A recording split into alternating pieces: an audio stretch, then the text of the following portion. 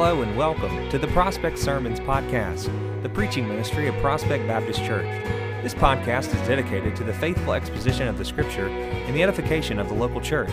This is Parker Smith, Senior Pastor of Prospect Baptist, located in Fayetteville, Tennessee. I want to say a word of thanks to Nathan Posey for providing the intro and outro music for this podcast.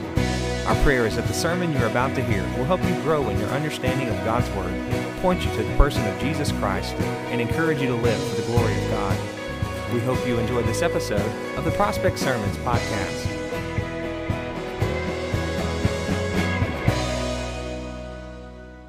Amen. Well, thank you, Scott, and thank you, Johnny. Hey, if you have your Bibles, I would love for you to turn them on or turn them to the book of Jonah, chapter number 4. And we're going to be concluding our sermon series through the book of Jonah this morning, and I hope you've enjoyed this series so far. I'm going to conclude that this morning. Last week, just a way of reminder, we looked at chapter 3, and in most of chapter 3 anyway, we said a couple of things. We said that doing life God's way is always best. We learned what mattered to God, and saying that God using you powerfully doesn't always mean that God will necessarily use you powerfully. We also learned that God works beyond our ability. Jonah learned that as well, that God does His best work, not through our strength, but through weakness. And we saw, pointing to the gospel of Jesus Christ, we saw God's grace, we saw that sinners matter to the Lord, and we saw that God works through His coming week and redeeming us through weakness and exalting of His Son. And so this morning we're going to be in Jonah chapter 4. We're going to chapter this morning. So if you would, maybe where you're at, I would ask you to stand in the honor of reading of God's Word. Jonah chapter 4. But it displeased Jonah exceedingly, and he was angry. And he prayed to the Lord and said, O Lord, is this not what I said when I was yet in my country? That is why I made haste to flee to Tarshish, for I knew that you were gracious, a gracious God and merciful, slow to anger and abounding in steadfast love, and relenting from disaster. Therefore now, O Lord, please take my life from me, for it is better for me to die than to live. And the Lord said, Do you do well to be angry? Verse 5, Jonah went out of the city and set to the east of the city and made a booth for himself there. He sat under it in the shade till he could see what would become of the city. Now the Lord appointed a plant that was made to come up over Jonah, that it might be a shade over his head to save him from his discomfort. So Jonah was exceedingly glad because of the plant. But when dawn came up the next day, God appointed a worm that attacked the plant so that it withered. When the sun rose, God appointed the scorching east wind and the sun to beat down on the head of Jonah so that he was faint. And he asked that he might die and said, It is better for me to die than to live. But God said to Jonah, Do you do well to be angry for the plant? And he said, Yes, I do well to be angry enough to die. And the Lord says, You pity the plant for which you did not labor, nor did you make it grow, which came into being in a night and perished in a night.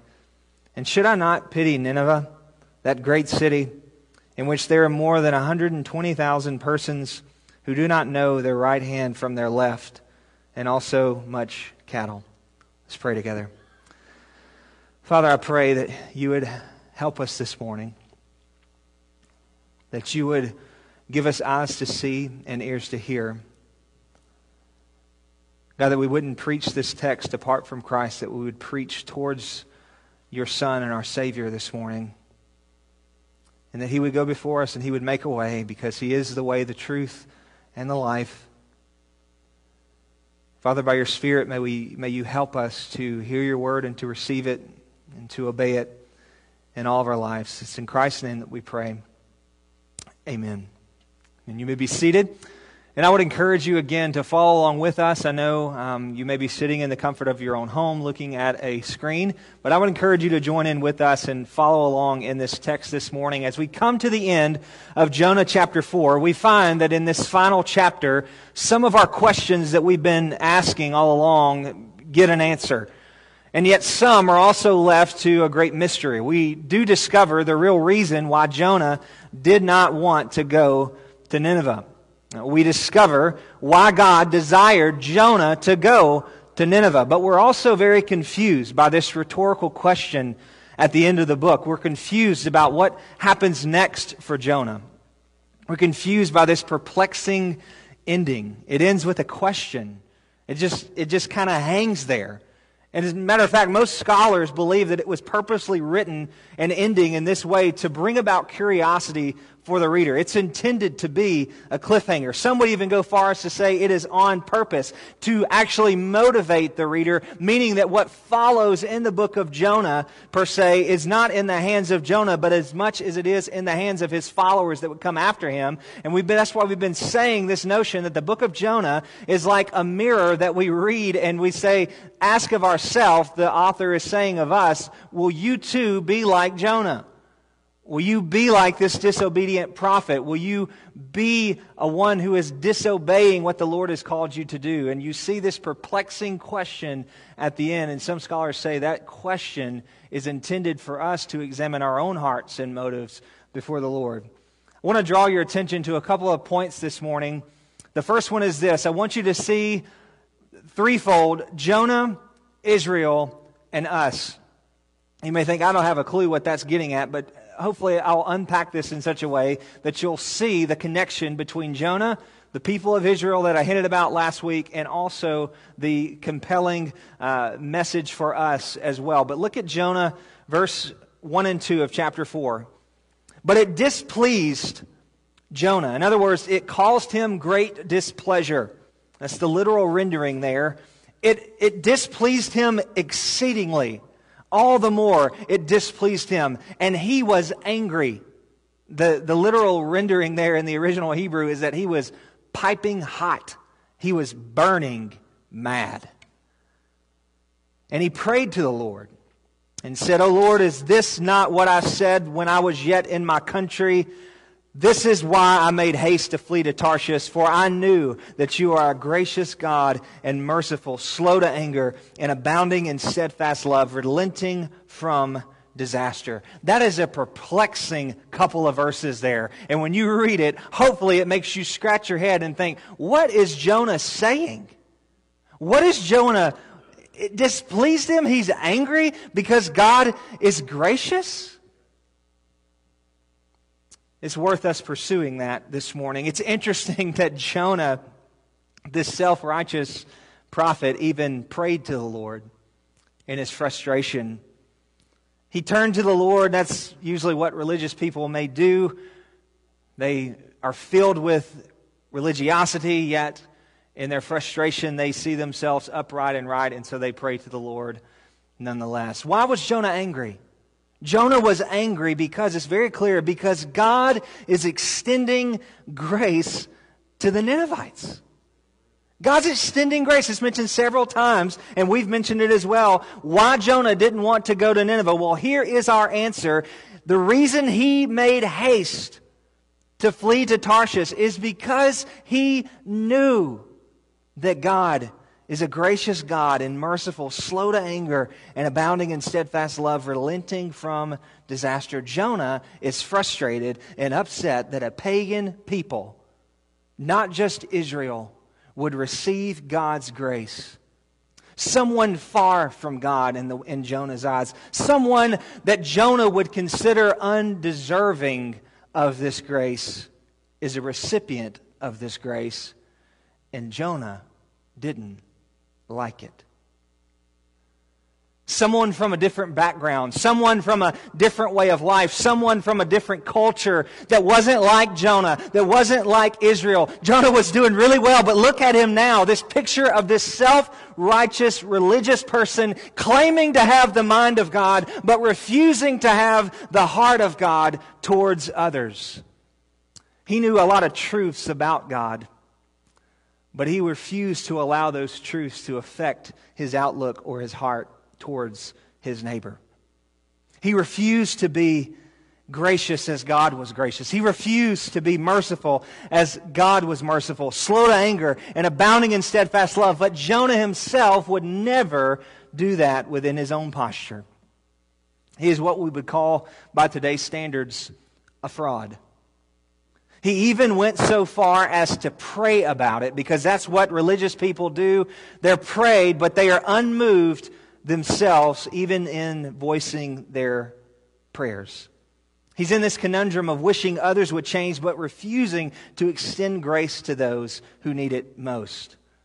Because it wasn't what he wanted. It was somebody that wasn't like him is receiving God's grace. That was true for Jonah. He's been called to be a blessing to them and preach the gospel to them, to extend God's grace to other nations. But that was also true of Israel as well.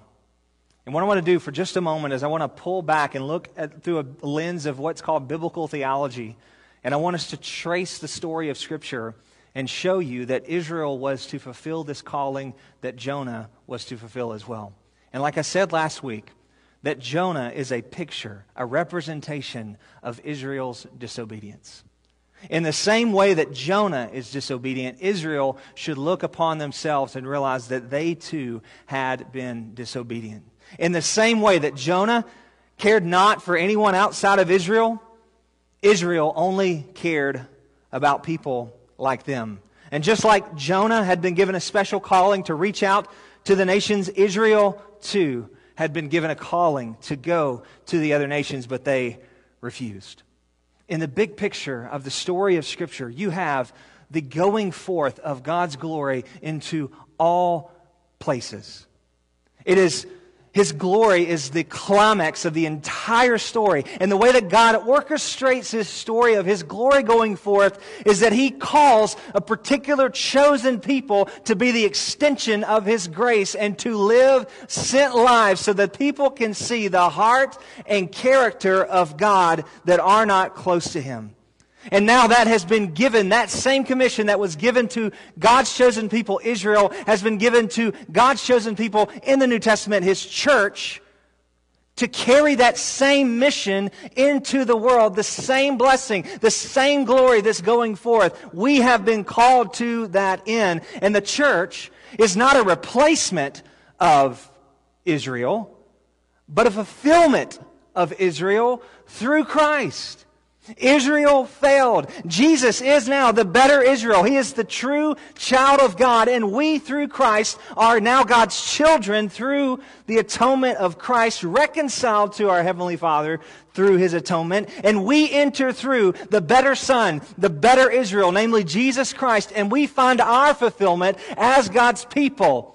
In the Old Testament, it was Israel, and now through the New Testament, it is His church and those who are redeemed by the Lord. But you see it very clearly for the people of Israel in Genesis chapter 12 and in Genesis chapter 15, God declaring to Abraham that through his offspring all the nations of the earth shall be blessed. Genesis chapter 12, verses 2 and 3, and I will make you a great nation, and I will bless you, and I will make your name great so that you will be a blessing, and I will bless those who bless you, and him who dishonors you I will curse, and in you all the families of the earth shall be blessed. There is this echo of hope coming from the line and lineage of Abraham. The line and lineage of Abraham, that Jesus Christ would be a blessing to all nations. And God, in the Old Testament, is entrusting His people to care for the nations, to be the extension of His character and grace and mercy to all people. Genesis chapter 28, you see this again in verse 14. Your offspring shall be like the dust of the earth. You shall spread abroad to the west and to the east and to the north and to the south. And in you and your offspring shall all the families of the earth be blessed. Gee, it sounds like the people of Israel are to be a blessing to the other nations. And if it sounds like that, it's because it is true. They are to be an extension of God's grace and God's character to all people. You see it again in the way that Israel is commanded in the treatment of the foreigner and the sojourner that's in their land. Look in Leviticus chapter 19, verses 33 and 34. When a stranger or a sojourner with you in your land, you shall not do him wrong. You shall treat the stranger who sojourns with you as a native among you, and you shall love him as yourself. For you were strangers in the land of Egypt. I am the Lord your God. In the same way that you have received my grace, when a stranger or sojourner comes into your land, you reciprocate that grace to them. And in doing so, reciprocate the heart and character of God to those people. This same posture continues. The language of the captivity for the people of Israel to be a blessing to the nations. In their disobedience, you read Jeremiah and you see in Jeremiah 29 that their captivity was for God's plan so that He might send them into the nations even though they were disobedient. And that's why Jeremiah comes in Jeremiah right before we get Jeremiah 29 verse 11. For I know the plans I have for you, declares the Lord. You back up a little bit. You see that in Jeremiah 29 very clearly that God has sent His people into exile for a particular purpose. And that purpose is that they would seek the welfare of the city, that they would love the people of that city, that they would plant vineyards and they would raise children and they would be a blessing to that city even though the Lord has sent them there to be in exile. He says, even though you're in captivity, Israel, you're still to be a blessing to all people. And it's the story of God throughout all the Scripture, the sending of His people and the sending of His glory through a chosen people, Israel, to fill His glory into all the earth. That's what you see in Habakkuk 2. Habakkuk 2:14, that for all the earth will be filled with the knowledge and the glory of God as the waters cover the sea. I want to take my jacket off. I think my jacket may be scratching the microphone if that's becoming a little bit distracting. But the people of God have been sent into all places to go with the glory of God in all lands. And you see it in the Tower of Babel. God brings His people there and He says, now may the knowledge of God grow into all places. But what do the people do at the Tower of Babel? They say, no, I would rather make a name for myself. And they say no to what God has commanded them to do. In the same way, Israel was sent to be a blessing, and yet they say, no, we will not go. And that is true for God's people. It's true for Israel. It's true for Jonah. And time again, when God has commissioned them to go, they sit back and they say, no. Until a true son appears. Until the better son comes. And His name is Jesus. And He comes to give life, yes, for Israel, but also to the Gentiles, giving life to all His people. And we enter in through that story, through the story of Christ, and in that commission, in the missional heart of God, to go to all nations and people, that we are sent and we are given this commission that we go and make disciples of all nations. That is the commission that God has given us through His Son, Jesus Christ. It's the story and the glory of God going in the same way that it was being sent in the book of Genesis and will culminate in the book of Revelation. This is the story that we enter into to go and make disciples, not just of an ethnic people, but a spiritual people through Christ. Or will you be like Jonah? Or will you be like Israel and not obey? And say no to what God has called us to be like Israel and not have a concern with your neighbor. And they became increasingly, as you follow the story of Israel, they became increasingly bitter towards non-Jews and to pagans and to heathens. You see this very clearly in the New Testament. You see Jesus telling a parable of two sons, an older brother despising his younger brother because he was convinced that he was unworthy. You have Pharisees and religious leaders refusing to eat and fellowship with sinners and tax collectors because they are unworthy types. You see the Jewish attitudes and hearts towards people like Samaritans and Gentiles running counter to the heart of God. And God is giving His people instruction and care over and over and over again, but yet they harbor bitterness. And they begin to boast in themselves and saying, we are the chosen ones. And no one else is. And in this story, you see someone that was undeserving, someone that Jonah would count as unwelcomed or unworthy, receiving God's grace. It's like the parable of the laborers in the vineyard. And man, the one that worked all day and thought that he was worthy of something, and then someone that maybe worked half as long as he did received the same amount, and he's frustrated. And Jonah sees these Ninevites, and he looks at God in disgust and thinks, how in the world could you do something like that? And Jonah maybe had the mind of God, but he did not have the heart of God. And we too should be careful, church, that we not become like Jonah. Because we, in the same way that Israel has been called, in the same way that Jonah has been called, we too have been called as His church, the people of God, through His Son, Jesus Christ, in the same way. Flip over to 2 Corinthians chapter 5. You see this very clear. It says, from now on, we regard no one according to the flesh. What is that language?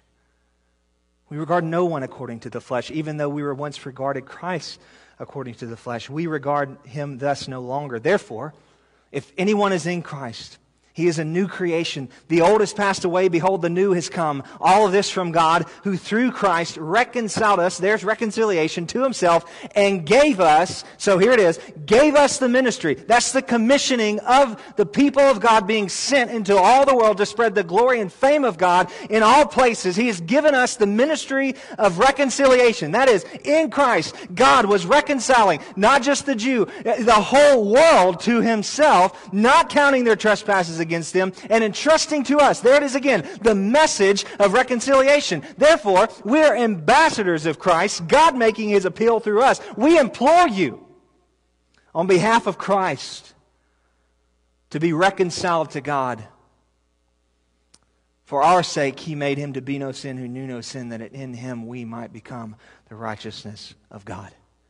The Scripture is clear that we are received the good news in the gospel of Jesus Christ, then that we have now been sent out as agents of reconciliation, ministers and ambassadors of Christ, to extend that grace that we have received to others, and those who are just as unworthy as we are. The problem for Jonah wasn't in his head. The problem for Jonah was in his heart. Jonah 2:4, he says, I knew this. I knew that you were gracious, slow to anger. I knew it. I knew it in my head. And what troubled Jonah was that grace that he had received would go to someone like a Gentile. More than that, would go to someone like a Ninevite. Someone that would be his enemy. Someone that he was constantly in battle and fighting.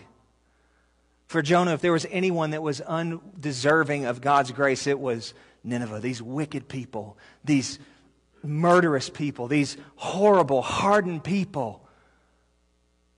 And in painting the Ninevites in that way, he began to see them in terms of hostility and to saw them as an enemy.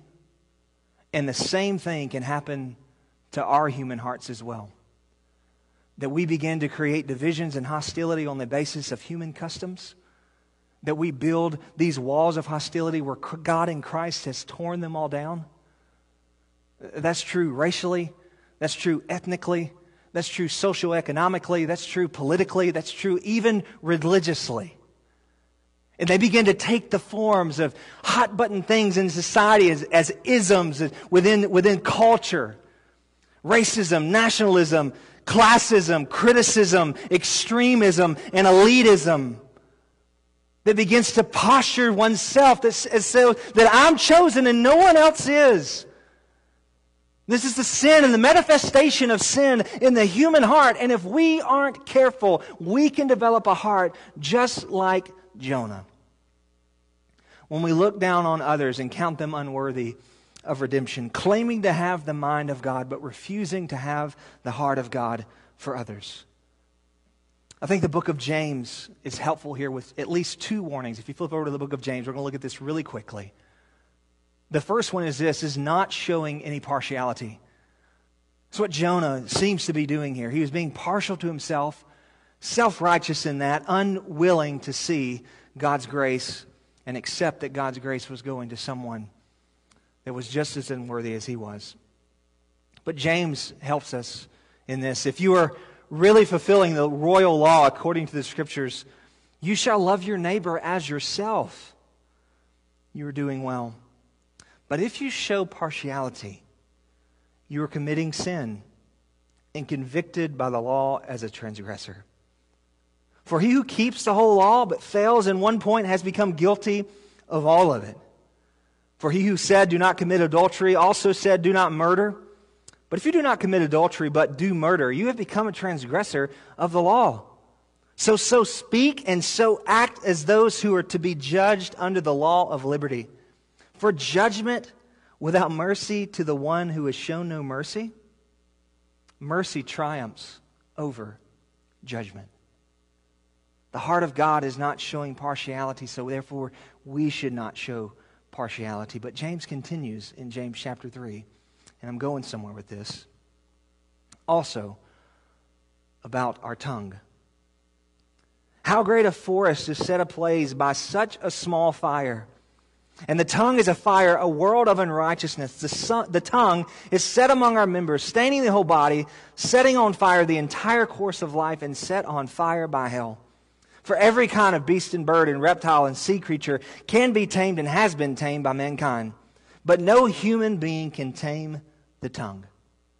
It is a restless evil full of deadly poison. With it, we bless our Lord and Father, and with it, here it is, we curse people who are made in the likeness of God.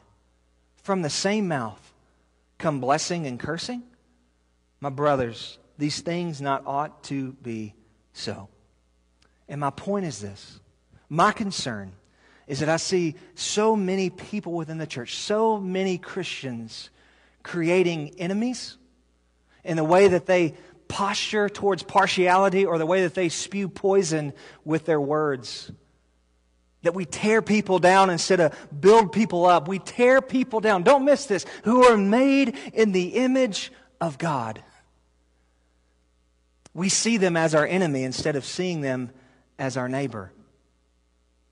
And we may say that we love all people until we get on Facebook and our words begin to take off. And we say something critical about someone that totally robs them of their dignity and what it means to be made in the Imago Dei. These things ought not to be so. Having a regard for ourselves, we tear down those who are made in the very image of God. Christian, your words matter. Your posts matter. The people around you mattered. And if we're not careful, we'll be sucked into this tunnel vision mentality like Jonah had that says, God's grace is only for me. But God was extending His grace to others as well. Jonah misapplied his theology. He knew some great things about God, but his growth and pursuit of the knowledge of God pulled him away from love of neighbor. Folks, I want to tell you, I want to be very honest. It's great that you learn a lot of great things about God, but if your theology and your growth and pursuit of God is causing you to grow in animosity or bitterness or frustration or anger towards your neighbor, rest assured it is not the theology of Scripture. And it's not the theology of Christ. Our love for God should compel us to love our neighbor all the more. And for Jonah, this misapplied theology that he had grew in his disregard for his neighbor. He painted them as an enemy instead of loving them as he was called. But Jonah was also so foolish to think that God could somehow fit into his box. He says, I knew what you were going to do. I knew all about it. And then became frustrated because he knew all about it. In other words, God, you need to fit what I think you need to do, and you need to do it. It's what Jonah was thinking. But Jonah didn't have a clue. Jonah didn't have a clue of the bigger picture that God was pulling together in this moment. What the New Testament begins to unpack in places like Ephesians and also Colossians, this unfolding of the mystery of God. Jonah didn't have a clue about the mystery of God that God was doing here. Yet Jonah has the audacity to speak in that way. Ephesians chapter 3, look at verse 4 and 6. When you read this, you can perceive my insight into the mystery of Christ. There it is, the mystery which was not made known to the sons of men in other generations, as now been revealed to his holy apostles and prophets by his Spirit. Jonah didn't know about it. The men of other generations didn't know about this. This mystery that's been hidden from ages is what the Apostle Paul would write in the book of Colossians. This mystery is this, verse 6 of Ephesians chapter 3. The mystery is that the Gentiles are fellow heirs, members of the same body, and partakers of the promise of Christ in Christ through the gospel. God is extending His grace and His covenant to the Gentile people. And Jonah didn't have a clue, but Jonah thought he knew. He didn't know the full mystery of God. He didn't know the story of God, that He's expanding His love and His grace and His covenant not just to ethnic Israel, but to Gentiles as well. And you see this begin to unfold in the book of Acts, the gospel going to the Gentiles in Gentile places, that Paul giving the ministry to go preach the gospel to the Gentiles, Philip baptizing an Ethiopian eunuch in Acts chapter 8, Peter going to the house of Cornelius, a Roman centurion in Acts chapter 10. And note the language of Acts 10, 34 and 35. So Peter opened his mouth. This discussion about don't declare unclean what I have called clean. Peter is confused about this vision, this dream that he has. And so Peter opened up his mouth and said, truly I understand that God shows no partiality, but in every nation. Put some parameters on that. That's Jew, that's Gentile. Every nation. That's Jonah, and that's the Ninevite as well. Every nation, anyone who fears Him and does what is right is acceptable to Him. Do you hear the application from James come blowing through? That God shows no partiality. So Jonah, why are you showing partiality? You think you understand and know the plan of God, Jonah? You don't. And he gets so frustrated. God, what are you doing? Jonah would exclaim. Do you see what's taking place here, Christian? Jonah thinks that he has it all figured out, all calculated. But Jonah himself missed it. It's the continuation of the unfolding plan of God's redemption for the whole world. And Jonah doesn't understand it. And Jonah's frustrated about it. And he's angry. In the New Testament, we've been called to go make disciples. The literal rendering of that is pantatai ethne. It is to every nation. And the culmination of all people groups at the eschaton, the celebration around the throne of God, is a people from every language, tribe, and tongue come and worship the risen Christ as Lord. And all the divisions have been removed, from race to class to culture to language to political to national divisions, have all been torn down through Christ. And you may say, well, those things are still in the flesh. Well, sure, they absolutely are in the flesh, but that's why the Apostle Paul would say in 2 Corinthians 5 is that we regard no one according to the flesh. Do you see the Scripture unfolding this? And may we not be like Jonah and think that we've got God figured out, and to say that He's chosen me as redeemed by Christ and in His church, the covenant people of God. May we never, ever sit on that and say, well, it's only for me and for no one else. What about your enemy? What about your enemy? How would it make you feel that God is extending grace to one that you would call your enemy? That God would save them as well. The person that you've maybe painted as your enemy is really your neighbor. And you've forsaken to love them, forsaken to serve them. And God in Christ has called you to that end, to love them as yourself and to serve them. And I'm sure that with all of us, all of our sinful hearts, there is a point of which there is the same bitterness and hatred that Jonah felt. And that should cause us to pause and should cause us to examine ourselves and examine our motive. To say, God, help me be a person that has the mind of God, the mind of Christ, but also the heart of Christ. And if more than that, to be reminded of the gospel that you too did not deserve His grace. A principle you can write down is this, is that Jonah is not just a story, but a representation of Israel and a reminder of our potential and willingness to serve others and engage in God's mission. Say that again. Jonah is not a story, but a representation of Israel and a reminder of our potential unwillingness to serve others and engage in God's mission. And understand that by loving someone well doesn't mean that we condone or approve, but rather that we love with grace and with truth. And we'll unpack that in just a moment. But point number 2, not only do you see Jonah, Israel, and us, but you also see Jonah having a pity party. What you find in the remainder chapter of Jonah is Jonah pouting, so to speak, having a pity party. You see Jonah's pity party in verse 3 through 9. Take my life from me. It's better for me to die than to live. Do you well to do angry? I'm good to be angry. I need to be angry.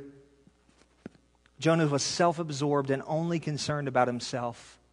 And God is graciously putting Jonah in his place in Jonah verses 10 through 11 in chapter 4.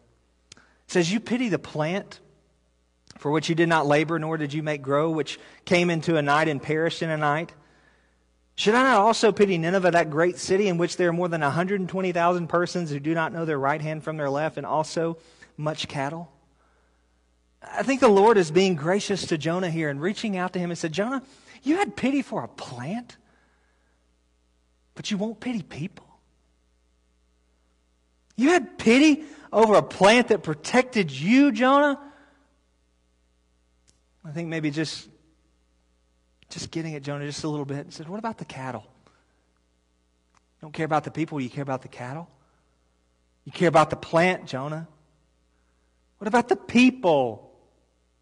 The people that are far from God, that God has a heart for. God has a heart for the Ninevite. God has a mission to reach those people, and God sent Jonah to be on mission for them, and He sent Israel to reach them as well.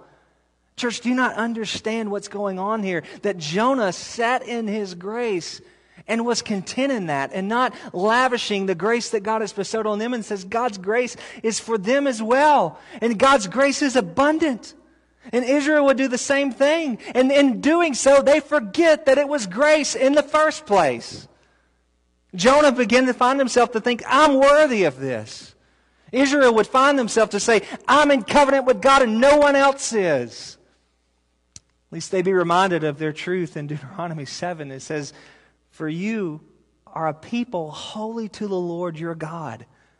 Therefore, the Lord your God has chosen you to be a people of His treasured possession out of all the people who are on the face of the earth. It is not because you are more in number than any of those people that the Lord has set and chose you and set His love on you, for you are the fewest of all people. But it was because the Lord loves you, Israel. The Lord could have chosen anyone He wanted to. And He set His affection on a covenant people, namely the people of Israel, and it wasn't because they'd done anything to deserve it. And it wasn't because they were more numerous. It wasn't because they had anything that was stacking up in their category that says we are worthy of this. No, it was simply because, Deuteronomy 7:8, it was because the Lord loves you. That's grace. That's grace. That's God's grace. It's grace that they have received, and grace that Israel has received, and grace that Jonah has received. And oh, Church of Christ, the grace that we have received by the grace of God, not because you're worthy of it. The Lord loves you. He loves you because of Jesus. The Lord loves you. It's not because you're worthy. It's because you were unworthy. And the Lord set His affection on you. And through Christ, you have redemption. To be reminded of that gospel. And I see so many people in church. And I see so many people that are sitting on that grace. And they're getting comfortable. And they're having a pity party. How telling is it, church, that God is on mission and the church is in decline?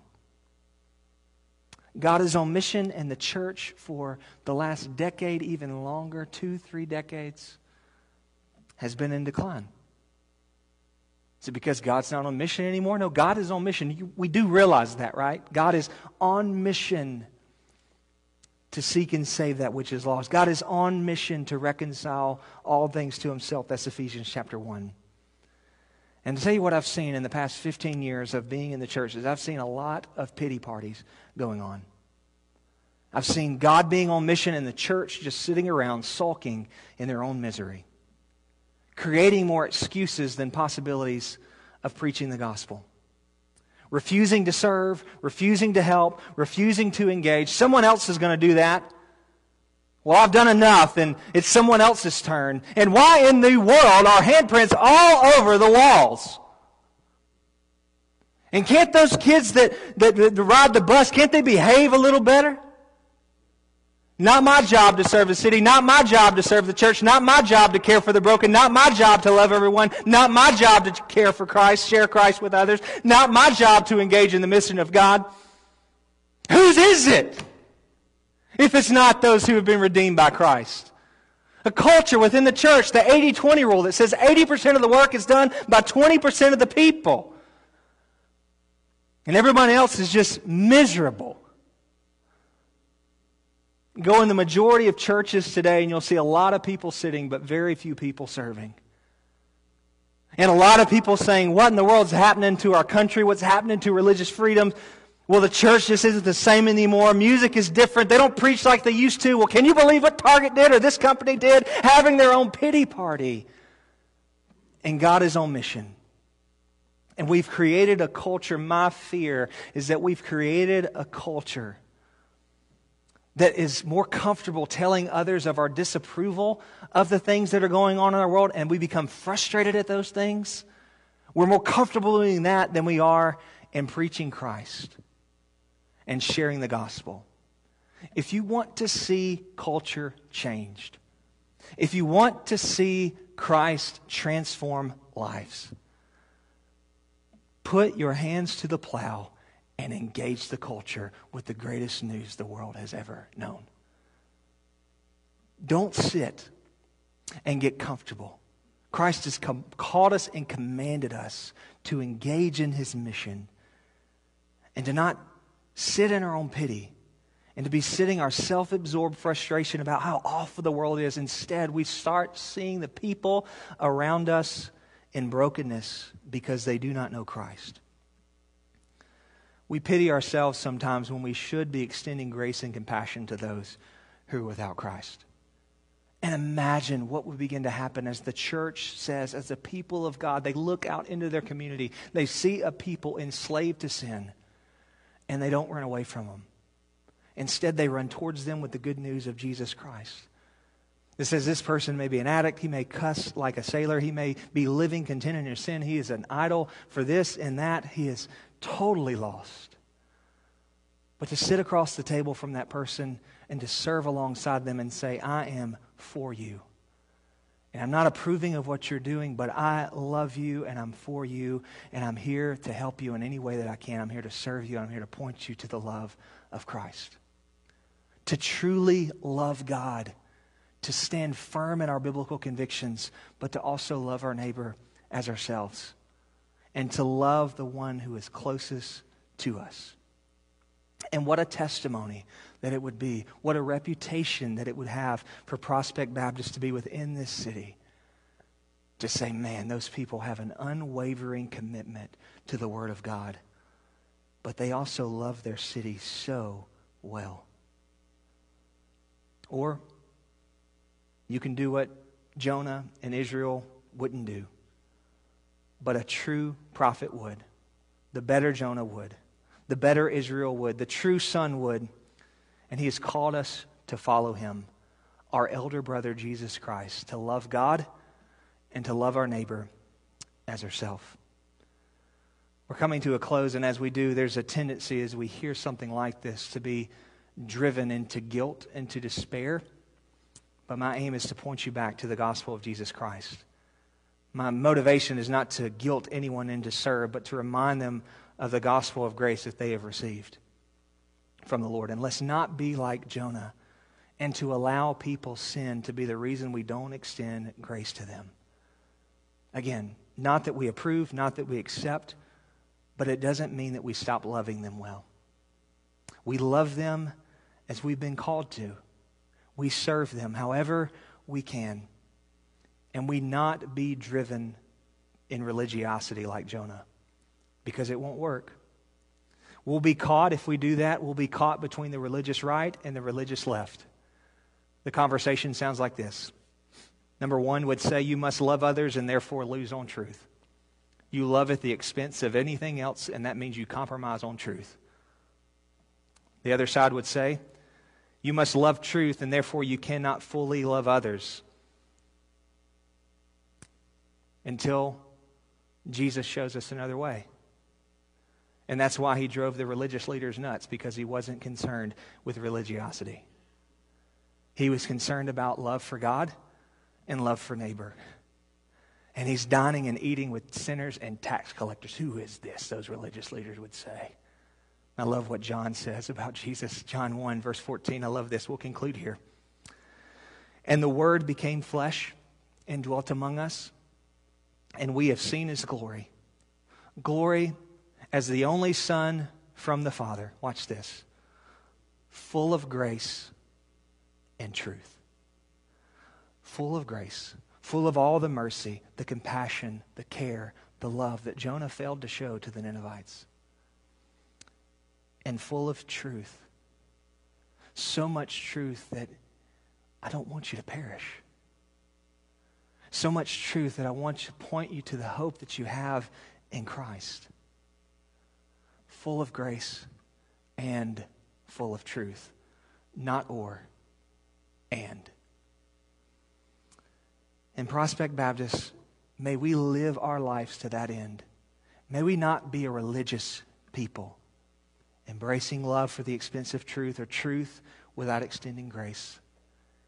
May we instead be a gospel people that extends to engage the broken, to love the lost and to love them well, to love our neighbor, yes, to preach Christ to them, to preach the gospel to them, and to be as patient and as gracious as our Lord has been to us. Full of grace, full of truth, and full of truth and full of grace, and overflowing with the good news of Christ. Because that's what's in this text this morning. You see Christ who loved even his enemies, and Jonah wouldn't. He loved you, sinner. He loved you and gave his life for you even when you were dead in your sin. Even when you were still a sinner, Christ died for you. And he laid down his life for his enemies. Jesus is the better Jonah. Christ, who wasn't self-absorbed like Jonah was, but instead he gave his life to serve us. Christ, the better Jonah, who doesn't become angry, but instead rejoices when undeserving sinners return to the Lord. I wonder if that's you this morning. I wonder if you would respond to the gospel of Jesus Christ. I wonder if you would return to not just maybe having a mind for God, but having a heart for God. May God have maybe even gripped you in this sermon to say, I've become self-righteous and I've become indignant towards people whose God has called me to serve and to love. I've painted them as my enemy and they're really my neighbor. Maybe for you, you've never responded and trusted Christ, and I would implore you on the authority of the Word of God that you would repent and believe the gospel and you'll be saved. And it's only through Christ, it's only through the better prophet, the better son, the better Israel, that we are saved and have redemption. If that's you this morning, send us a message online, send us a message on Facebook. We'll be happy to respond to you, talk to you about what it means to follow the Lord. Let's pray together. Well, as always, thank you for listening, and we hope you've enjoyed this episode of the Prospect Sermons podcast. Once again, I'd like to say a word of thank you to Nathan Posey for providing the intro and outro music featured on the podcast today. And if you would like more information about Prospect Baptist Church, you can visit our website, prospectbaptistchurch.org, or you can find us on Facebook by searching Prospect Baptist Church, Fayetteville, Tennessee. And if you live in the Fayetteville area, we would love for you to join us in worship on Sundays at 10:30 a.m. Please note that our in-person services will resume on November the 29th of 2020. If you're not comfortable joining us at that time, we understand, and please know that we are live streaming our services on Facebook Live. We do hope to see you soon and look forward to you worshiping with us. Until next time on the Prospect Sermons Podcast.